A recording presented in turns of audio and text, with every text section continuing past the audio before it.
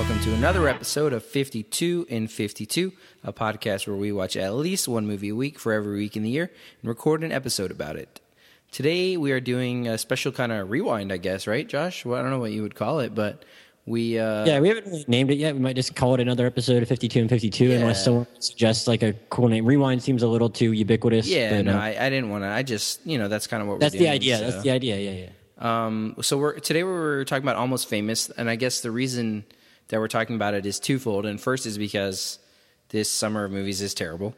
And second of all is because Josh and I have been like bugging each other to watch movies that one of us hasn't seen before, and I had not seen Almost Famous yet.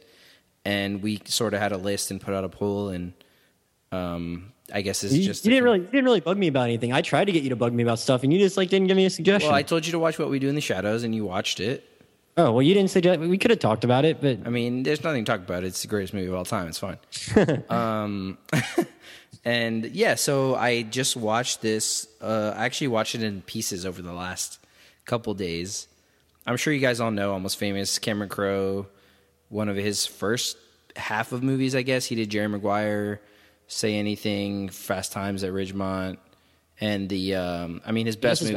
I think you can pretty clearly break his career into two halves. I mean, it seems weird to say that's part of a first half when Fast Times came out in 1982. He didn't direct that; he wrote it.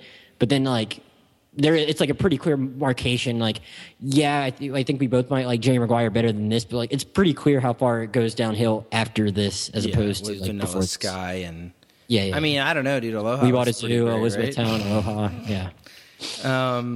Yeah, so I don't. Where do you want to start, man? Take the lead on this one.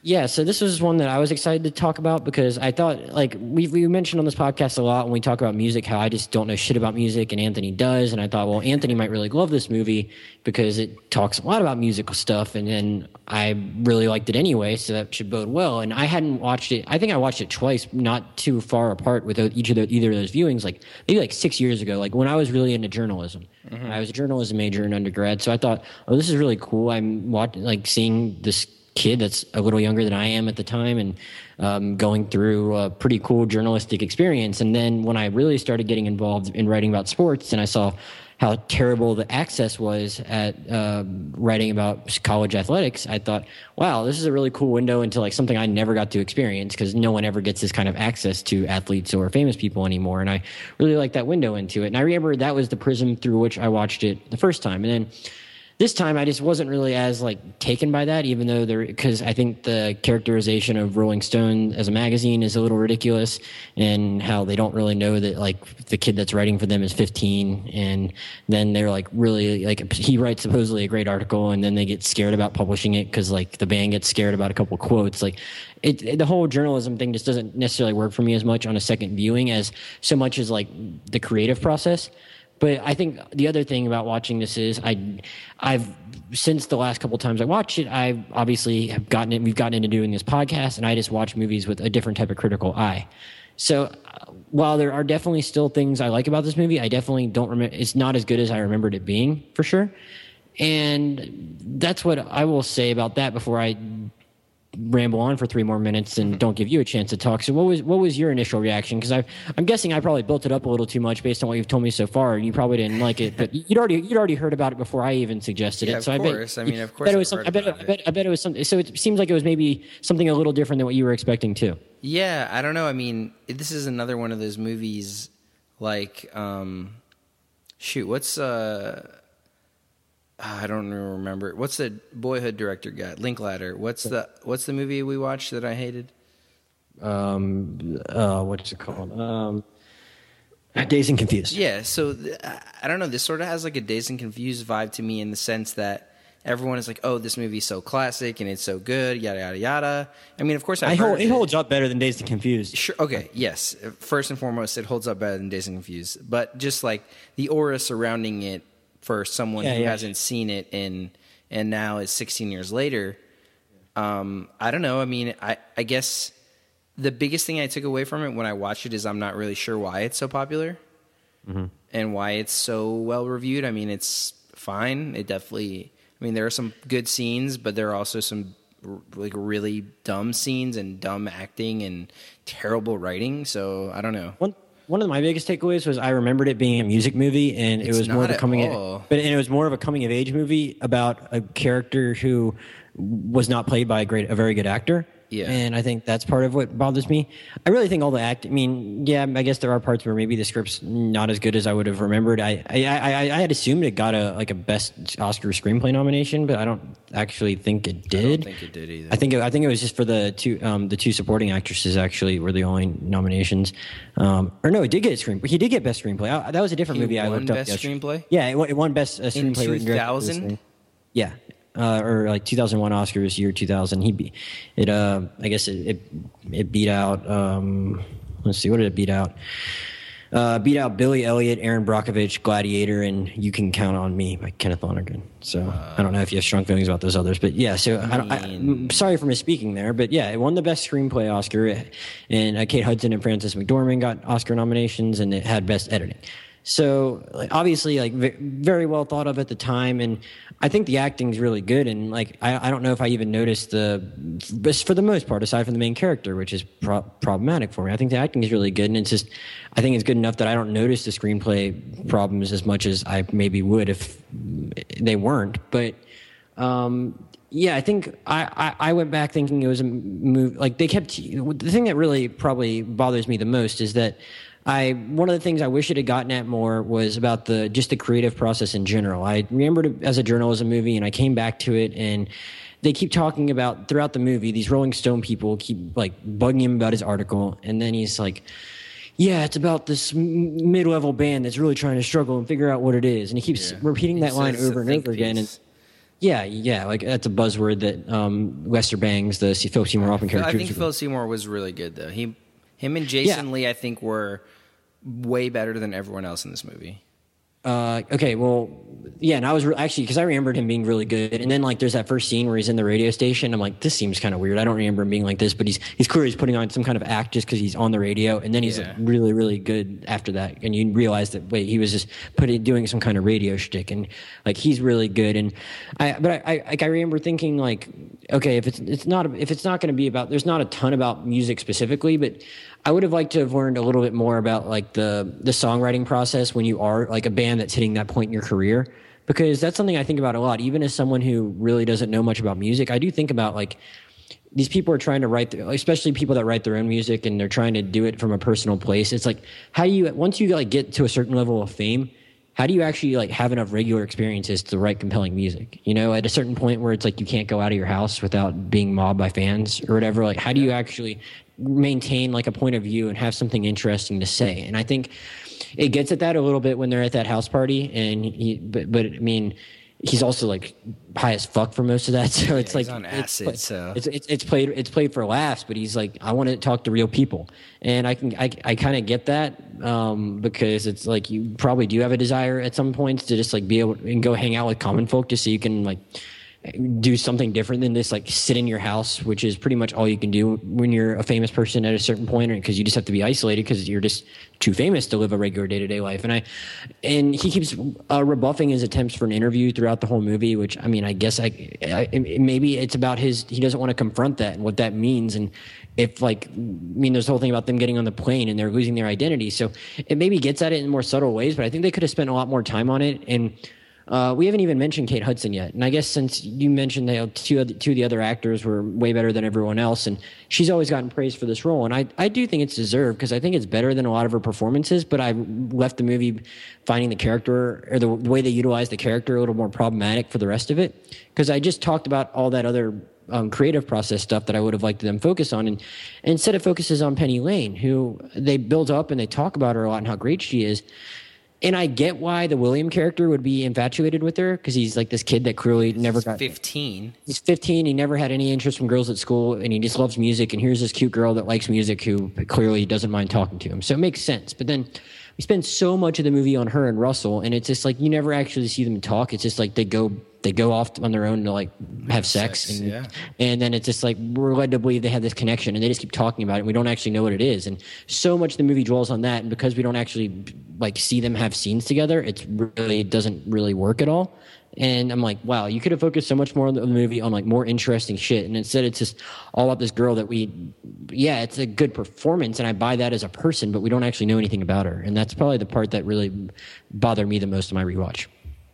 Yeah, I think that most of I think that Crow tries like really hard in this movie to sort of explore a lot of different topics, whether it be like the music, love, coming of age, sons and daughters' relationship with their parents, leaving home, the Rolling Stone magazine, what it's like to be a band when one person is better than the others or thinks they're better than the others, et cetera, et cetera. And obviously the stuff with the Band-Aids and all that stuff too, but I don't think that he really took the time to explore any area particularly, I don't want to say well, but like deep enough or that interesting to me, because it just all seemed very not surface level in the terms of like, oh, this is obvious, but surface level in terms of like we didn't go deeper and really like go into things, because I don't know, like even the stuff with the band, you don't really have a background of Russell and their relationship. They just tell you about it's exposition, like, oh, Russell, I think I'm better than them, I'm going to leave them soon, but they're all getting more money now, so I feel bad. But I don't know, I just don't really feel like we got a lot of I don't disagree. Would you have? I mean, I get that you didn't like this movie as much as you had hoped you would based on what everyone told you. But did you mind? Like, were you cool enough? Like, would you have minded hanging out in this world for like another half hour if this was a 2.5 hour movie as opposed to a 2 hour movie? Like, were you like dreading the movie as it went on, and you just wanted it to be over, no, or could you have like? Well, I think that I don't really think the last 20 minutes were very good. Honestly. That was actually a question I was going to ask you, because I went back and I looked at it right before we started the podcast, and one thing I kind of was trying to think about, would it have been better if the movie had just ended when Russell says, "Write what you want," and probably, yeah, because then you have this whole like hokey thing about Rolling Stone, like, oh, we can't run this because the band didn't like it, even though it's like this dude's been hanging out with the band for like 2 weeks. Like, I think he probably saw some shit. Like, it's not that hard to believe, and they freak out, especially coming from like a kid being on a tour. Like, they know that stuff happens. Yeah, so like they I mean, I get it. Like, they're caught off guard because they didn't know the kid was 15. But it's like we have to go through this whole charade of like, the article is going to get written. Like, we're not stupid. Like, they're probably not spending. Like, I never. I mean, I guess I knew it was going to get written because I'd seen the movie before. But it's like, I bet you probably didn't actually think he was going to not get his article published. Yeah, so, of course not. So it's like we have to go through this whole thing of like them saying no, and then like. And eventually it's like, oh yeah, actually I did go back to Rolling Stone and I did tell them that it was the truth. And it's just that is exactly 20 minutes pretty much from the point. There's 20 minutes left in the movie. When they get off the plane, there's like and he says write what you want. There's like 21 minutes left in the movie. And like, I guess there was something to it with like Russell like realizing that like, hey, maybe I need to actually go like figure out like who I am and what I am as an artist, and actually doing this interview with this kid I fucked over would be good for me, and as opposed to just going to chase this groupie across California. I'm not sure you're totally correct there, because Russell calls Kate Hudson and he's like, let's say all the things we never said. And she's like, okay. And then instead of meeting up with him, she's like, everything that you've never said is stuff you need to say to the world or to yourself via William. Yeah, Russell isn't like trying to talk to William. I know he didn't make that decision, but I feel like you could see it on his face once he realizes where he is when he gets in that house. Of course. Yeah. He obviously didn't make the choice to go there, but I feel like once he's there, you can see it on his face. He's like, oh well. Yeah, I guess this is where I need to be. Like, I feel like I don't know if that realization is actually important enough to like make the last 20 minutes of the movie worth it. No, is what because I'm saying. The other thing is like this whole vehicle of them being on a plane about to die it's not really cliche, but it's like it's just a vehicle for Crow to let all these characters say all these things that they weren't saying before, instead of like a more interesting way to write it and like them actually confronting each other in like a backstage or before a show or on a bus or whatever. I just think that it's kind of like almost a cop-out just to do it that way, and then we get nothing else with the band after that, you know? So we don't even see like the ramifications of what happens with that besides Russell trying to, I guess, realizing he loves Penny or whatever you want to say.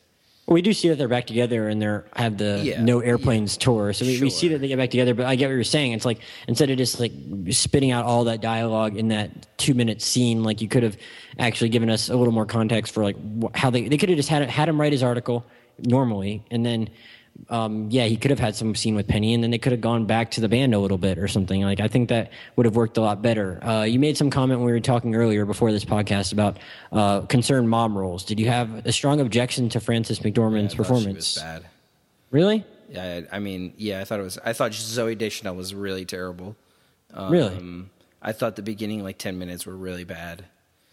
I don't know. It was just very 2000s or very 90s.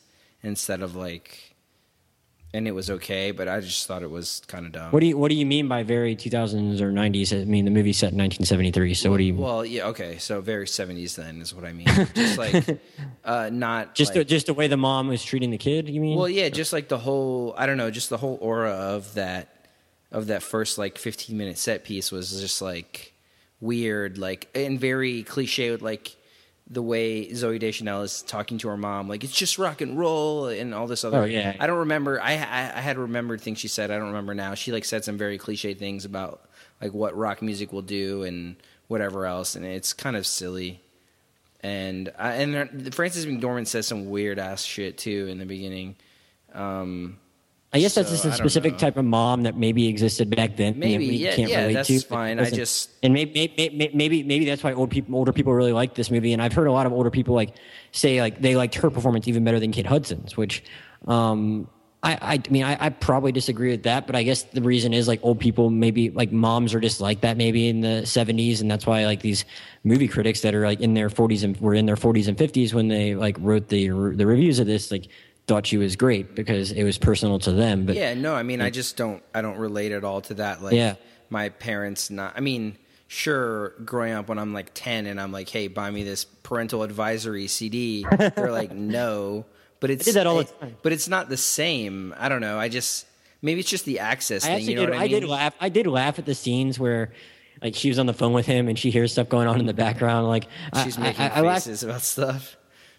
I don't even remember the faces so much. It was just like regardless of whether or not you like the character, like she'd been pretty well established at that point. So even before they show her, like when you hear the stuff that's being said in the background while he's on the phone, like I am laughing just knowing that it's going to piss her off so much. But the thing is, it's kind of strange the way that she treats Zoe, and then all of a sudden when William's 15, it's like, okay, I'm going to let him go on tour with a famous band with all these groupies and all this drugs and all this alcohol, and just like all I'm going to do is call him and make strange faces and give these like one-liners.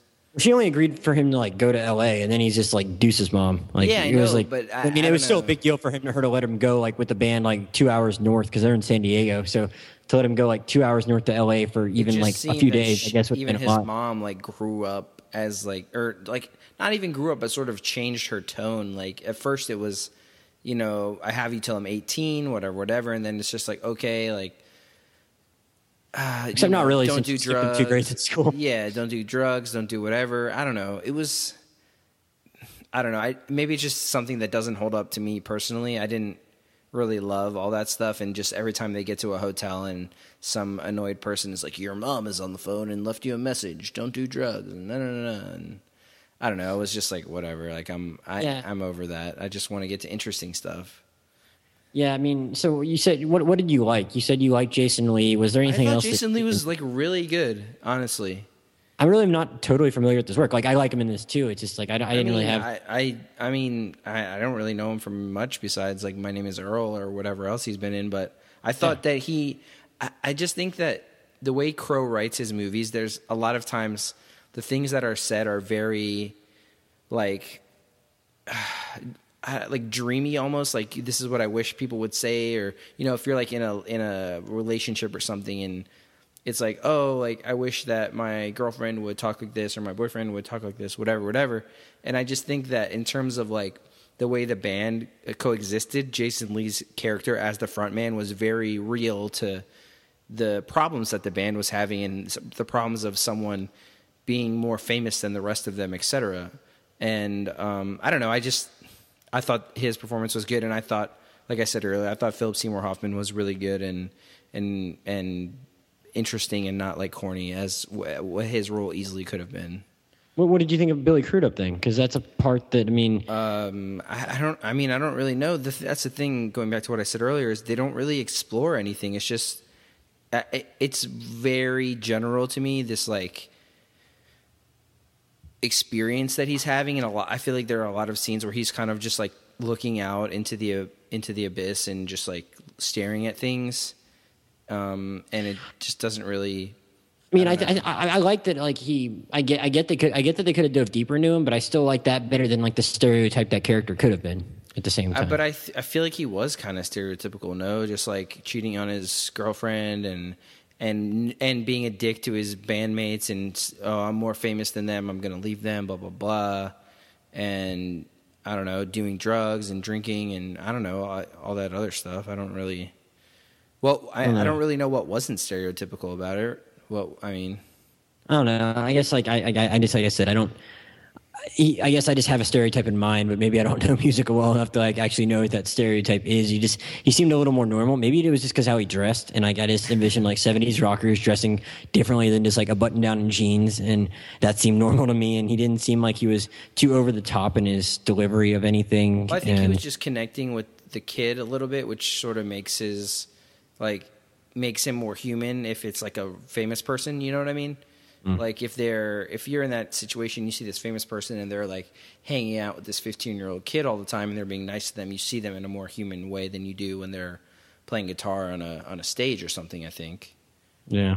But I don't know. I thought he was okay. I just wish that they had let his character like actually like feel something or show something instead of like, I don't know, it was very... So just being kind of obsessed with the woman that we don't really know why he's obsessed with. Yeah, because Kate Hudson's character is like, you know, when she first comes on the movie, it's when William is about to call them groupies, and she's like trying to correct him or make him say the word groupie or whatever, and then she has this whole spiel, and then she's sort of like mysterious. It's not about the sex, it's about the music. Yeah.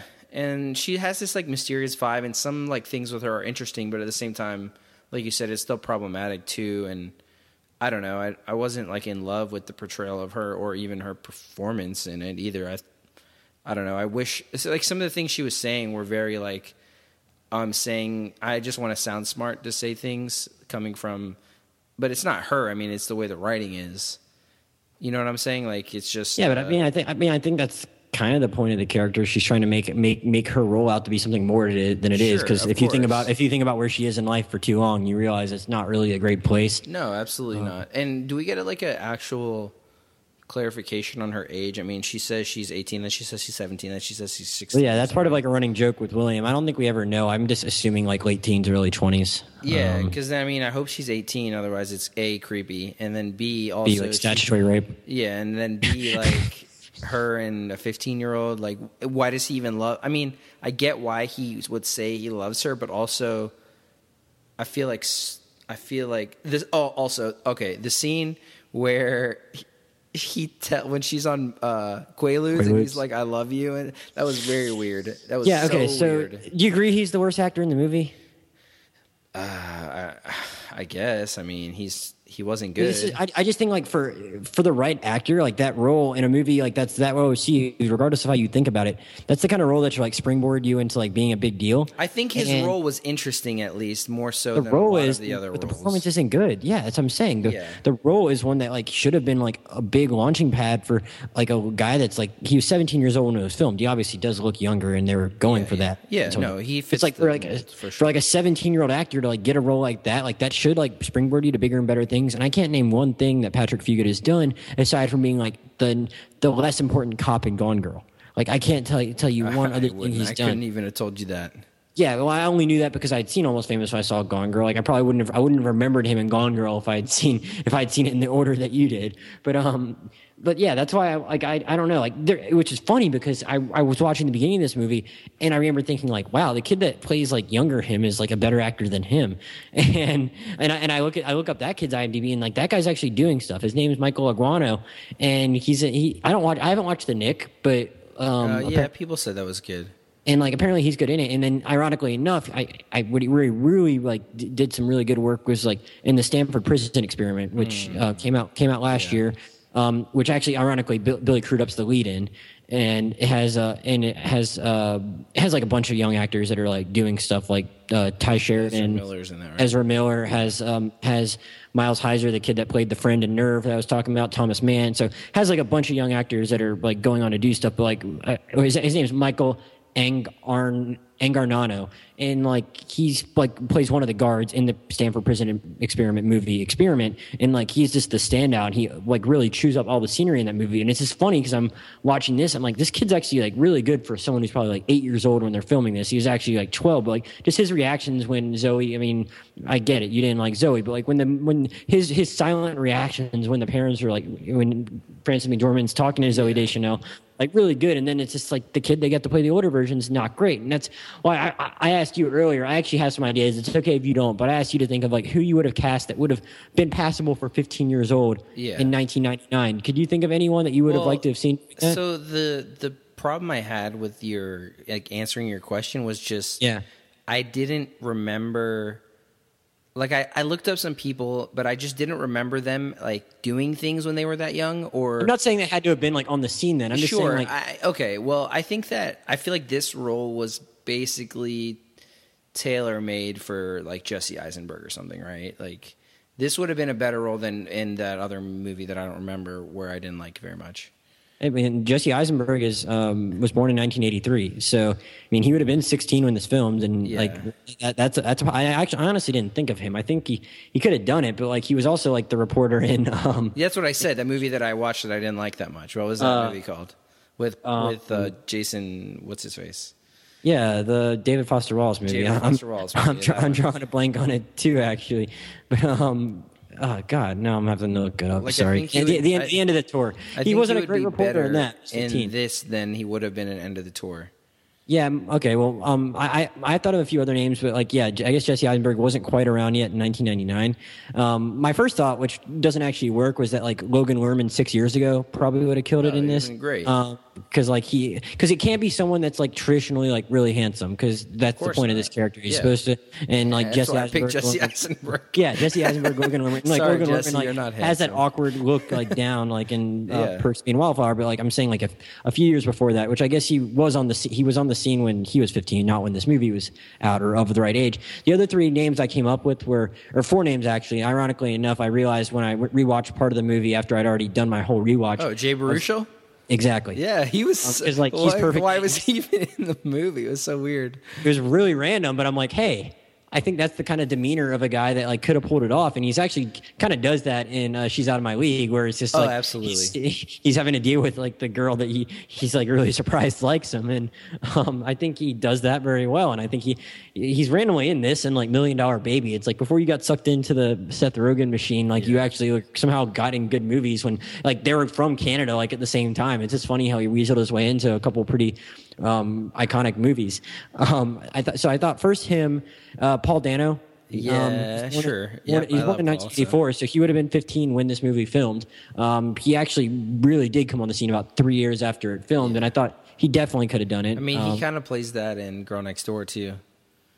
Right. Yeah, exactly. Well, Emile Hirsch does in Girl Next Door. I guess Paul Dano does more, I think. I'm just saying as far as like being thrown in there with like having to like carry a movie as like the guy that's like to carry the girl.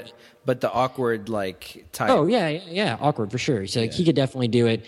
I thought of this might be a little bit of a stretch, but I thought of Jake Gyllenhaal because in Donnie Darko, like he does pass for like a high schooler in like a movie that came out in 2001. Mm-hmm. So like maybe you could convince me he was 15 in like 1999, even though he would have been 18 then. Like he does a good job of like he definitely looks like he's in high school, even though he's of college age in Donnie Darko. And I just think he's a good enough actor. He could have pulled it off, even if he's not quite the nerdy looking kid that we think about. Like I think he still could have done it, and he's just a better actor than the guy that did it.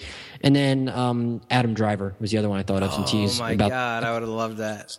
I didn't think. Yeah, like I mean, because he can do anything, and I think he was born in 1983, which is the same year Patrick Fugit was born. I don't know what Adam Driver looked like in 1999, and he obviously ugly as shit. Yeah, so, and no one knew who he was until 2010. So I think like the version of him that's just like the nerdy guy. Like I think of him like interviewing people in Midnight Special. It's like I would have liked to have seen him like in this movie just trying to interview people all throughout. Yeah. So I just think like. Yes, we talked about a lot of the problems that the movie had and how we don't like what it focused on exactly. And you thought the dialogue was cliche, but like a better actor can cover up for not great writing. Like I think a lot of times actors are only as good as the script, but it's like they can still elevate a mediocre script at times. Well, I don't even think that Williams' role was that cliche or surrounded by the rest of it. But no, I'm not saying it's cliche. Good. I just think that like he's asked like a lot of you're right. A lot of the stuff he's saying isn't necessarily cliche dialogue. It's something that makes sense for the character to say. It just like doesn't sound. No, and his facial expressions are very random and like he just looks uncomfortable all the time. Well, I think you would be, but just like uncomfortable acting more than uncomfortable in a scene. So yeah, I think I just think like a really strong actor, like any of the six guys we mentioned there, if you just throw them in there, I think it holds the movie together a little bit better. And but yeah, I'm glad we talked about it because it's interesting to get your thoughts on something like that you've always heard about, and me revisiting a movie and seeing the flaws I never realized were there. Because it's like William has these things where when he's first trying to talk to the band, he's like, so. Russell, do you have to be depressed to write a sad song? Do you have to be in love to write a love song, et cetera, et cetera? And he asked a couple interesting questions, and then they're just like, nah, that's too interesting for this movie. What do you like? What do you love about music to begin with? Everything. It's like, fuck you, Cameron Crowe. Don't say that shit to me. I mean, I didn't remember the specific points in the movie before I rewatched it, but like, if you would, as he was sitting down to interview him numerous times, like I had assumed it was going to be something like that, like some stupid question like that at the beginning of every attempt to interview him, and he keeps getting distracted, and then he'll get interviewed. But he actually, I remember thinking exactly what you just said as I was watching. It's like he's actually like coming in with a different question each time, and a few of these are actually interesting. And then when he finally gets the interview, it's just like everything, and then cut to black or whatever. It's just, and that's just not. It is like a cop-out. You're right. Like they could have actually. I love scenes where people get interviewed in movies. Like it's a weird thing that I really enjoy. But like I really enjoyed like the interview scene with Mark Ruffalo and Foxcatcher. I think. Yeah, I don't think you've. Have you seen Magnolia? Way back. Paul Thomas Anderson movie. There's a scene where Tom Cruise's character gets interviewed in there, which is just like honestly my favorite thing Tom Cruise has ever done. Ironically enough, because we're talking our favorite Cameron Crowe movie is probably one that Tom Cruise is in. And then also like the Brie Larson scene in Room. Like I love uncomfortable interview scenes. So I would have it does feel like he took the easy way out. Like it made sense that the band member might want to dodge him, but that doesn't mean you don't write that scene eventually. Yeah, that's the thing is. Why? I don't know. I just wish that they had explored it more because we don't even know what he's writing besides these guys are fighting because Russell thinks he's better and Russell's in love with this chick. Mm-hmm. I don't even know what else he would write 4,000 words on because it ended up being a little redundant throughout the movie of the problems. You mean he didn't write about his orgy with the band Groupies? Yeah, what? Like... I don't know. It was autobiographical. We did everything we could to get you laid. No. Oh yeah. It's like, dude. Like I mean, but yeah. I mean, I don't know. Like it would. Yeah. I mean, I wouldn't like I was getting at earlier. Like I wouldn't have mind. Like there are certain movies where it's like I'm ready for this to be over. And even if I didn't like this as much on my next viewing, I would have been perfectly happy with them having this movie be 30 minutes longer and actually just like. Grinding it out, like to just write a legit conversation between these two. Like, I mean, yeah, it's a lot better if you have a better actor playing William, but it's a better movie if you just have some better scenes. And I think that would have been really cool if we actually saw him, one, dive into like those questions we saw about just specifically writing a depressed song when you're depressed, writing a whatever song when you're whatever. Like that was something interesting. And then even the stuff I was talking about, it's like, do you think you're gonna be able to write good songs once you're ridiculously famous. Like getting at that and hearing them talk about that would have been cool too. And those are just different ideas that like the movie like. Yeah, hey, those are things that we could possibly talk about, and they throw them out there for you to see, and then they just never go back to him. And it's like, we'll talk about his relationship with the groupie. Yeah, you guys are getting famous. The record company wants you to have a real manager. Blah blah blah. Here comes in Jimmy Fallon, and then it's like, oh, okay. That's weird. That's weird now, but like back then, like Jimmy Fallon, like somehow I don't know the story of how he got in that movie, but he literally got on SNL in like '99. Like he somehow got that role like before anyone knew who he was. So, I mean, it's a little distracting knowing that that's like hey, that's I'm Jimmy. not saying it's distracting. I'm saying that the idea that like also this big band having a friend as their manager, and then a new manager coming along. That's another thing that they like. They breeze over that. The guy's like, yeah, that's cool. I get it. You probably need a better manager. It's like, well. Maybe in real life, someone might be a little butthurt about that, actually. And like, I think they would. I want to see you actually not only deal with the band, but like, your relationship's going to change with the people around you when you get famous. And that was a pretty good example of it that they could have addressed a little more. Yeah. So, I mean, I don't know. I didn't hate the movie. I just think that it's one of those things where it bothers you when there's good elements or good structure where it could be more interesting. But then this happens, and then you get frustrated. Yeah, I mean, it's the thing that like no one.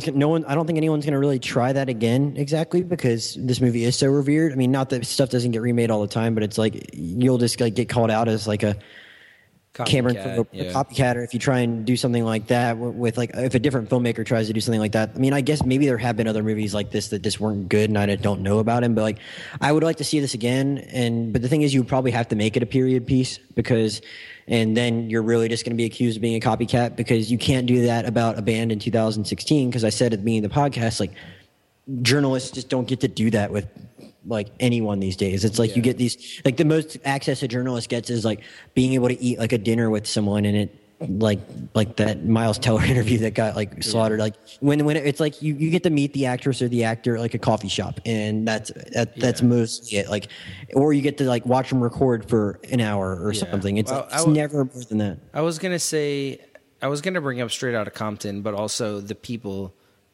who were featured made the movie, so it's kind of hard to separate the actual like, oh, this is a story about us back in the day. But you could still make movies like that. I just meant like a dropping like someone into a world like this movie does. Yeah, like, no. I hope more movies are made like Straight Outta Compton, and the one drawback of Straight Outta Compton was that like Dr. Dre and Ice Cube are producers. Like, if I think it's probably a more honest movie without them, maybe. Yeah, and like it's a great movie, and it's like it would be like a perfect movie if like a couple of things had just been different that weren't different because they were producers. And I think you'll definitely get more band movies, and hopefully they're as good as Straight Outta Compton. I just mean like we saw the bones of an awesome movie in Almost Famous, and like it had some good stuff, but it's like because so many other people think it's like a perfect movie, I just don't know if it's something.